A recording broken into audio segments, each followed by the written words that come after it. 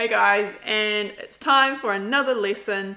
In this lesson, we're going to be talking about getting consistent in a foreign environment. And once you're able to master this, you've only got one other thing, and that's a curveball environment. Now, when I say master, I don't mean perfect. You probably already know that by now. You're never going to be perfect. But the more that you can create strategies for these foreign environments, the more consistent you will get. More consistent, more results, more weight loss. That's why we're all here, isn't it? So your foreign environment is somewhere that's unusual or it's different than normal, but it's normally something that is planned. So that could be someone bringing food to you, that could be going out to a cafe with a friend, that could be anytime you leave the house and you haven't brought food with you and it's just a foreign environment, okay? So most of the time, the issue with a foreign environment is really that you just haven't brought food with you, and then you don't end up eating that food. You go and you eat something that you wish that you didn't, especially if your core environment is normally your home. So if you're not used to bringing food with you to work, for example, then this will probably throw you more often because you're not in the habit of bringing food with you. So the simplest solution here is to always have a rule of bringing food with you whenever you leave the house, because that's going to be your most common foreign environment, is anytime you're leaving your house. Because when it comes to people coming to you, that's more about having a discussion, right? It's a foreign environment because people have come and they've brought food in, but you can tell those people what to bring.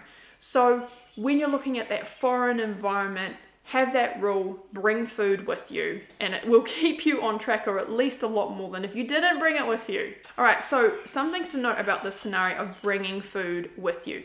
Don't worry about the 50-50 plate. Don't worry so much about calorie dilution at this point, because the number one thing that you're trying to achieve here is consistency. So unless you are leaving the house all the time, which if you are, that is covered in your core environment, you're going to have to create a weekly strategy for that. But if you're just bringing food with you because that is a foreign environment for you, that's not something that's normal, don't worry about having that like exactly perfect. All right, so this is what I would normally do. I would normally chop up fruit and I'll bring that with me. I will grab bananas. Because I've normally got sweet potato in my fridge, I will also grab them. I'll grab a couple of sweet potato, or I'll grab a lot of sweet potato.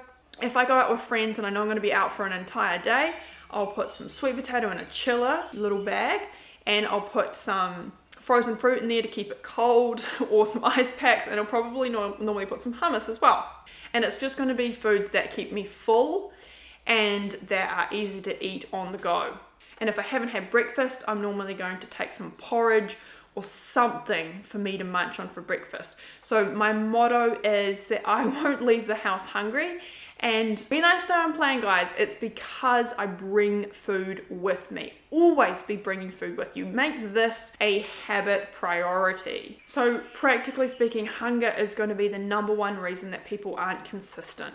So if you have let yourself get hungry when you're out and you end up going and buying other food, or you're making a decision that is really not ideal, it's inconsistent, it is because the hunger has compelled you to do that. So don't think that you can fight that.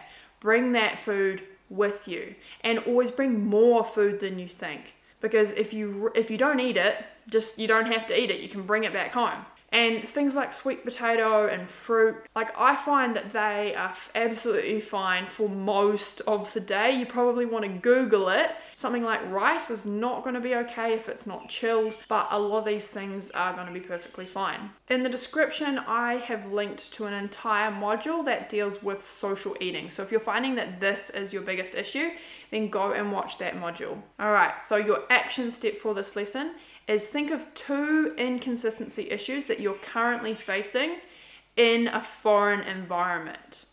Once you've thought of those 2, write down 2 strategies for getting more consistent in that foreign environment. Now it's time to do it.